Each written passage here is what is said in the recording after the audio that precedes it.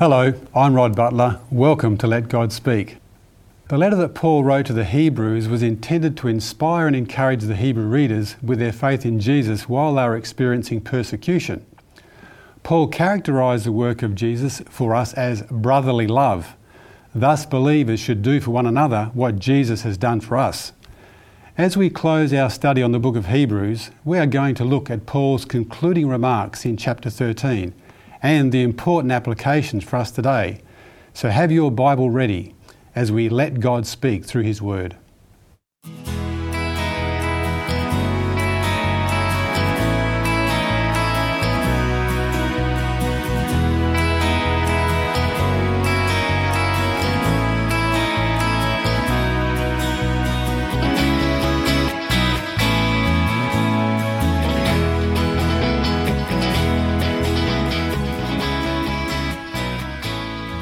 On our panel today we have John Cosmire and Adrian Craig. Welcome, gents. Thank you.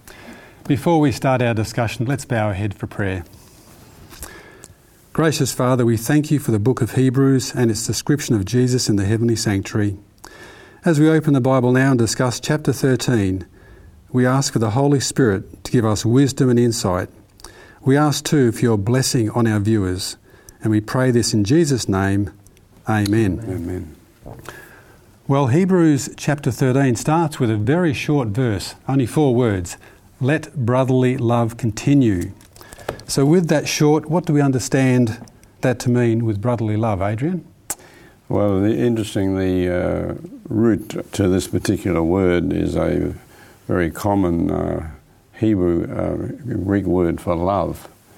And Paul is saying here that the brotherly love that exists between members of a family is what ought to be in the church family, the larger family.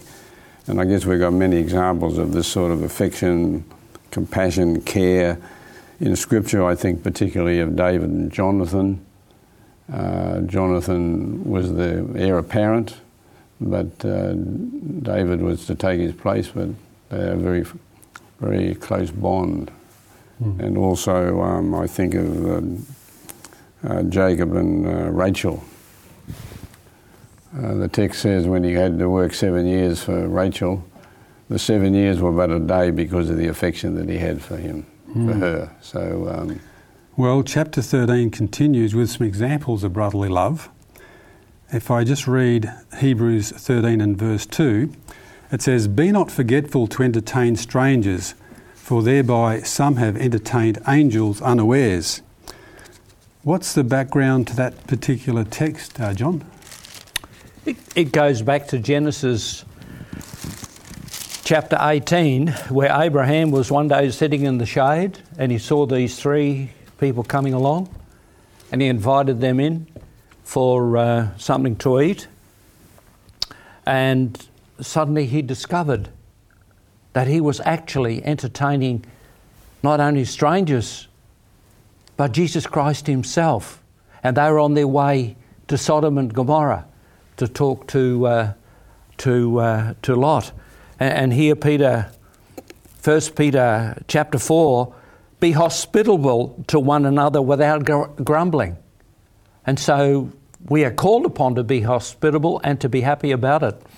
And I think Abraham was very happy that he had exhibited hospitality and that he hadn't been grumbling. Yeah, it was a principle of his life. It wasn't just a feeling. He was principally hospitable, wasn't he, as a person? And even to this day, the Jews and the Arabs are very hospitable, even to strangers. Yes. Yeah.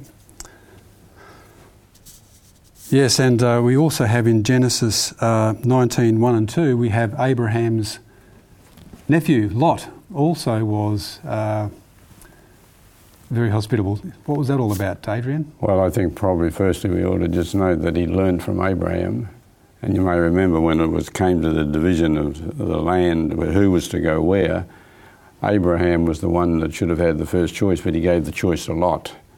So Lot had certainly learned from Abraham, and according to the text, in Genesis 19, 1 and 2, it says, 2 angels arrived at Sodom in the evening, and Lot was sitting in the gateway of the city, and when he saw them, he got up to meet them and bowed down with his face towards the ground. So he was showing hospitality to strangers. Yeah, he was principally concerned about their safety, wasn't he? He was, yes. The text goes on to say that. Well, Hebrews 13 continues with examples, and I'll read verse 3. Hebrews 13 verse 3 says, "Remember them that are in bonds, as bound with them, and them which suffer adversity, as being yourselves also in the body." Now, staying with you, Adrian, this seems to take hospitality and brotherly love to a new level. What's this all about?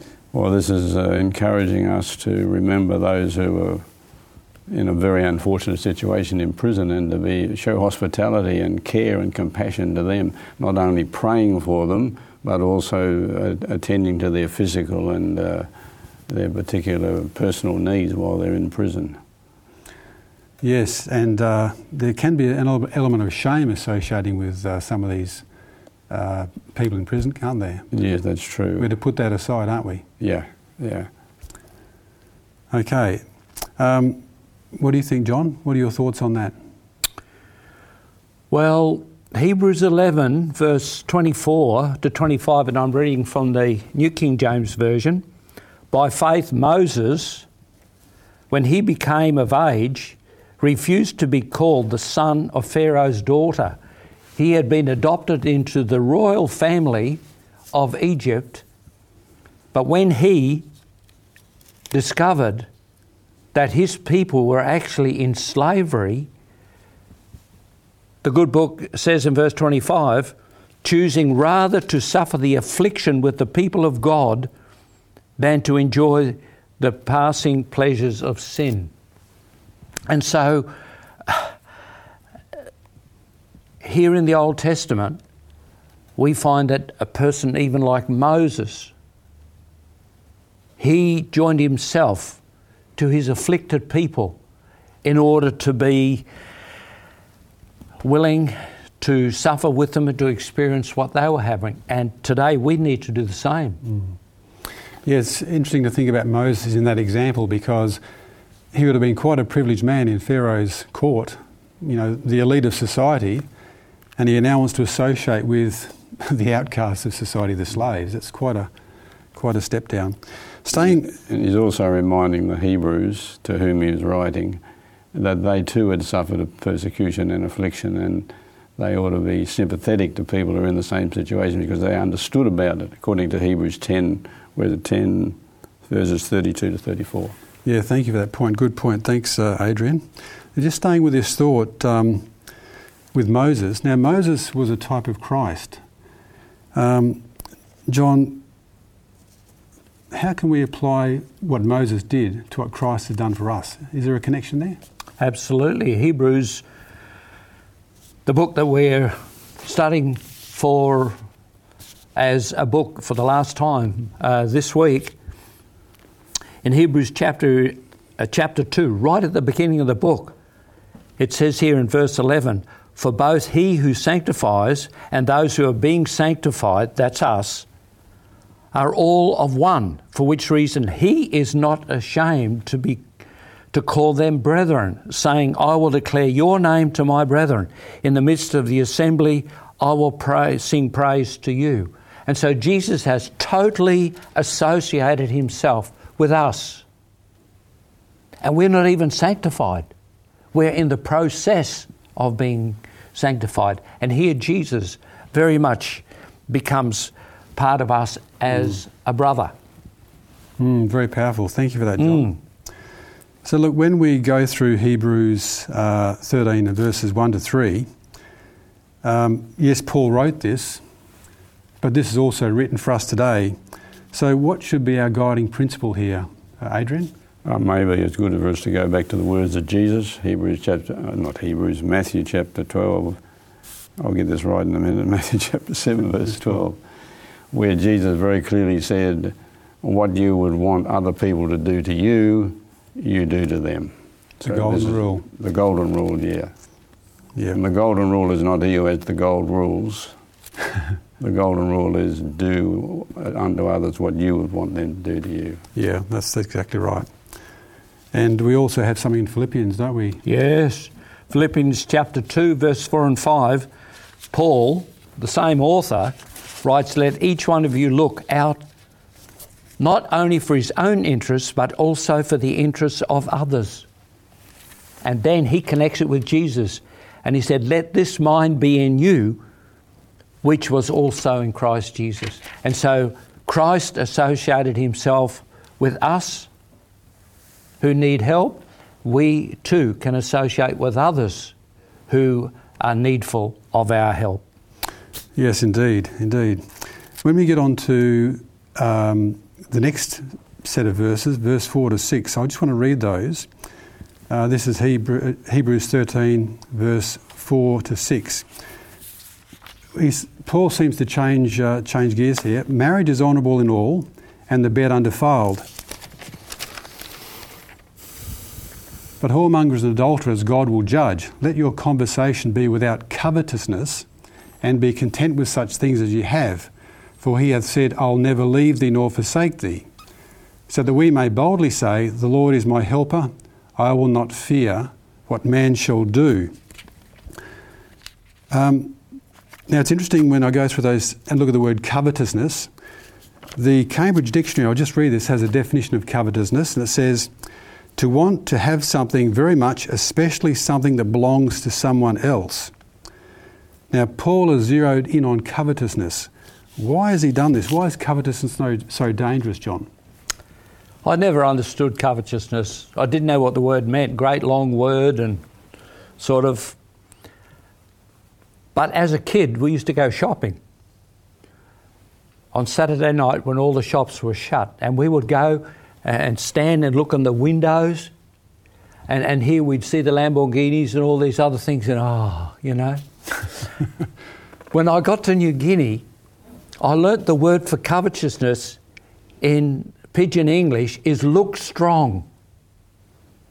That's very, very appropriate. You are looking strong at something because you want it. You've got to have it. And this is where, here is the one law that deals with our thinking. Our covetousness, and interesting enough, covetousness is the root of all evil. Yeah, it's interesting. It's the one thing. The Ten Commandments, we have 9 of them deal with behavioural things, don't they? But one of them deals with our thoughts, which is very, very important. Now, Adrian, why do you think Paul is specifically zeroing in on the danger of coveting immorality and possessions? I think these things are a demonstration of the fact that there's a lack of brotherly love. And if we tie in with what John had just said about our thoughts, Jesus indicated that to look on a woman and to lust after her, you've already sinned in your mind. So the reference here to marriage and keeping the marriage bed pure, etc., being sexually correct, Paul's highlighting the fact that, it's what you see. Right. And what about possessions? Do you have any comment on that, John? 1 Timothy chapter 6 and verse 10. For the love of money is the root of all kinds of evil. And I'm reading from the New King James Version here. Mm-hmm. For which some have strayed from the faith in their greediness and pierced themselves through with many sorrows.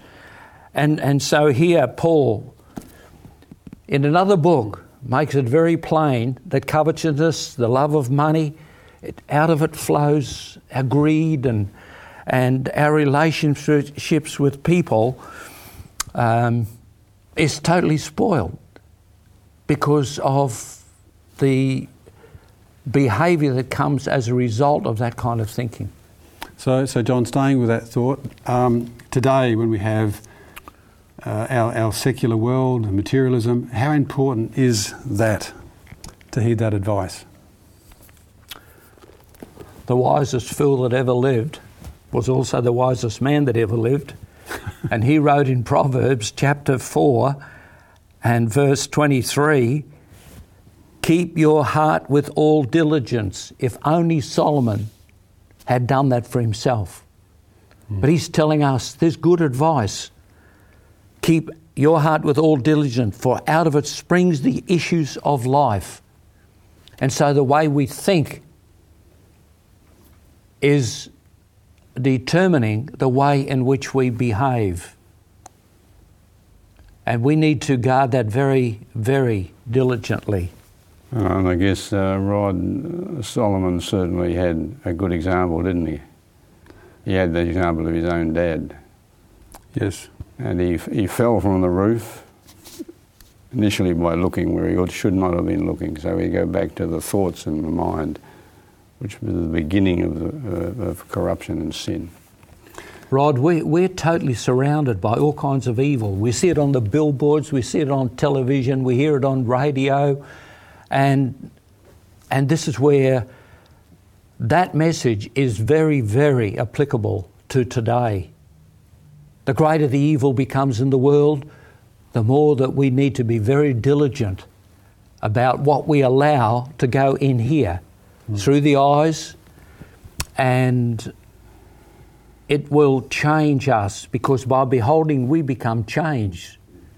And so that advice of Solomon applies very much to us today. And we could add the advice of the lady who wrote to the church who said, guard well the avenues of the soul. Yes. And it's interesting today that the more people focus on things, the more empty they become in their life, Yeah. which is taking away from God. Interesting what we talked about when we were making up these notes. It says we are the products of our thoughts, and that can be determined by what our thoughts are about the products that the world is trying to give to us. Well, it says here, just a couple of phrases. It says in verse 5, and this is the antidote, be content with such things as you have. It says that in verse 5. And in verse 6 it says, the Lord is my helper. So Adrian, what other advice would Paul give to guard against covetousness? Well, if you go back to 1 Corinthians 12, he's reminding us that we've all been given particular gifts, and they're enunciated there in 1 Corinthians 12, teaching, prophecy, apostleship. When you come to the end of chapter 12 of 1 Corinthians, verse 31, it says, covered earnestly. I'm quoting from the old King James, quoted earnestly. I think it's the New King James says, earnestly desire. Now, the word that's translated there in the old King James is not the regular word that's used for covered, but it can be taken either way. Covered earnestly the best gift, or covered the wrong things. So he's saying, you've got all these gifts, but these gifts must be utilised and to the glory of God, motivated by love. So the more excellent way that he's going to explain is in the next chapter, 1 Corinthians 13. Which is the great chapter on love. Yeah. Okay. Well, going back to Hebrews 13, we go now from verse 7 down. Now, verse 7 down, there's a number of topics here, but it talks in verse 7, it talks about remember them which have rule over you. It talks about also in verse 17, it talks about to obey them that have rule over you. And it talks about submitting to our leaders. John, what leaders is Paul referring to in these verses? Verse 7, remember those who rule over you, who have spoken the word of God to you. So here are men and women that have come to us and have spoken to us the word of God. And so they're really the spiritual leaders, our church leaders.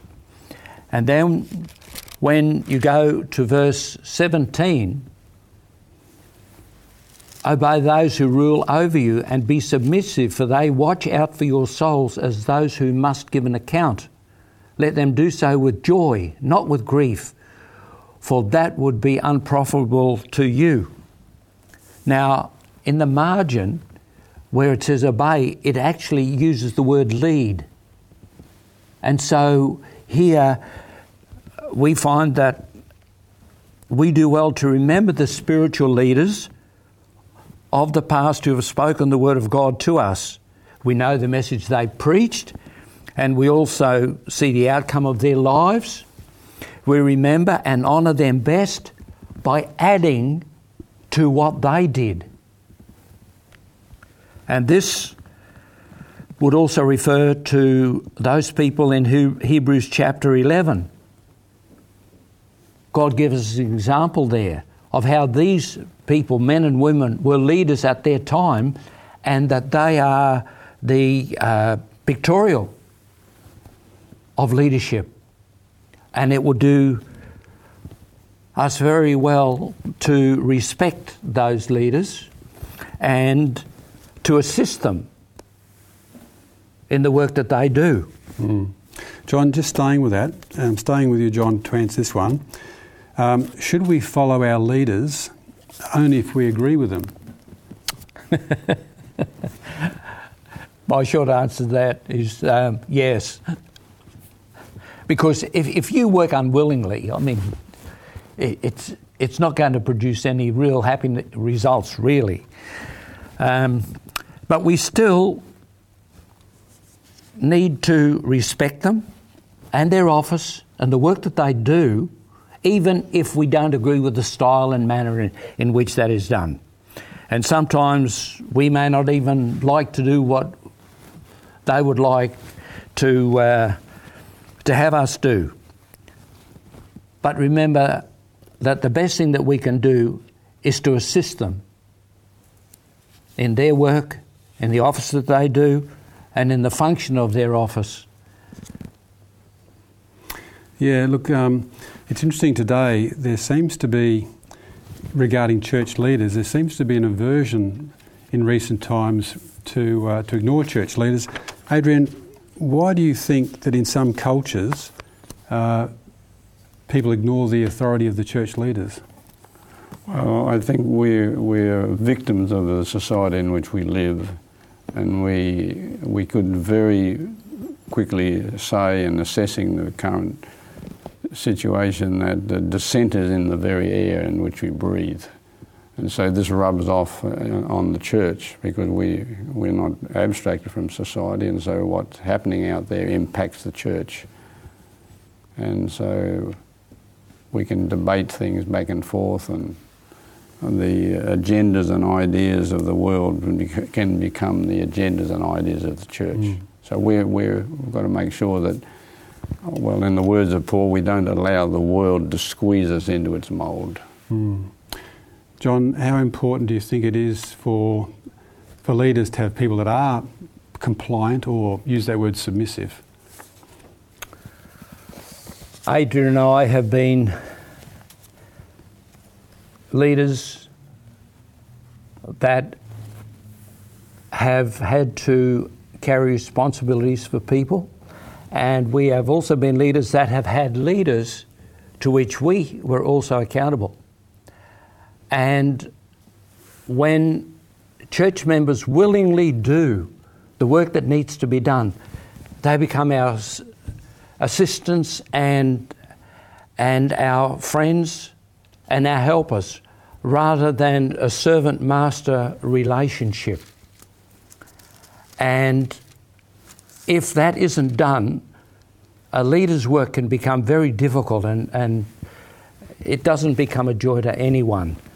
And as a result, if we willingly are supportive of the policies and the procedures and assist them cheerfully, what a difference it makes to the work, both within the church and also as secular employees as well. Amen. Well, when we go through Hebrews 13, from verse 9, he talks about the danger of false doctrine. But before we get to verse 9, there's verse 8. Adrian, why is it important that verse 8's in this pot? Well, the verse 8 actually says Jesus is the same yesterday, today and forever. So the truth doesn't change. And the gospel that Jesus proclaims and the gospel that he put into place is that on which we must have our foundation be established on that. Okay, well, it's very important. If I read verse 9, it says, "Be not carried about with diverse and strange doctrines, for it is a good thing that the heart be established with grace, not with meats, which have not profited them that have been occupied therein." Now, some claim this is all about food. What's the background of this text, John? Hebrews 13, from verse 10 on, "We have an altar from which those who serve the tabernacle have no right to eat. For the bodies of those animals whose blood is brought into the sanctuary by the high priest for sin are burnt outside the camp." Here, these verses are actually talking about when the red heifer was sacrificed, and nobody could eat from that, not even the priests. And so when we come to Hebrews chapter 10 and verse 10, we find here that by that will we have been sanctified through the offering of the body of Jesus Christ once for all. And this is where it was Christ's sacrifice that was sufficient. We don't need to have anything added to it. Yeah, so that's not referring to what we can call unclean meat? No. It's a different scenario. Different scenario altogether. John, just staying with you, what's a good indication that our congregation is letting brotherly love work in action? What's a good indication that our congregations have healthy brotherly love? I've got a list here of things that we could very easily do. If people don't turn up for church, just ring them up and find out if they need help. Be courteous in our speech, be friendly and hospitable, invite other people home for a meal and so on. What a blessing it would be. Just keeping in touch with people. Well, that's a good point to end on. So thank you, John. Thank you, Adrian. The book of Hebrews highlights that Jesus is the fulfilment of the sanctuary services. And as Jesus is the perfect and complete sacrifice for all our sins, he now ministers in the sanctuary in heaven as our great high priest. We are in the last days and Jesus will soon return. So let us follow the advice of Paul and let brotherly love continue. Our troubled world needs such love. By doing so, we'll be a great witness to others of the love that Christ has for all of us. If you do not know Jesus, we encourage you to read about his life in the Gospels of Matthew, Mark, Luke and John. Thank you for joining us on Let God Speak. Remember, all past programs plus teachers' notes are available on our website, 3abnaustralia.org.au. Email us if you wish on LGS at 3abnaustralia.org.au. Join us again next time and God bless.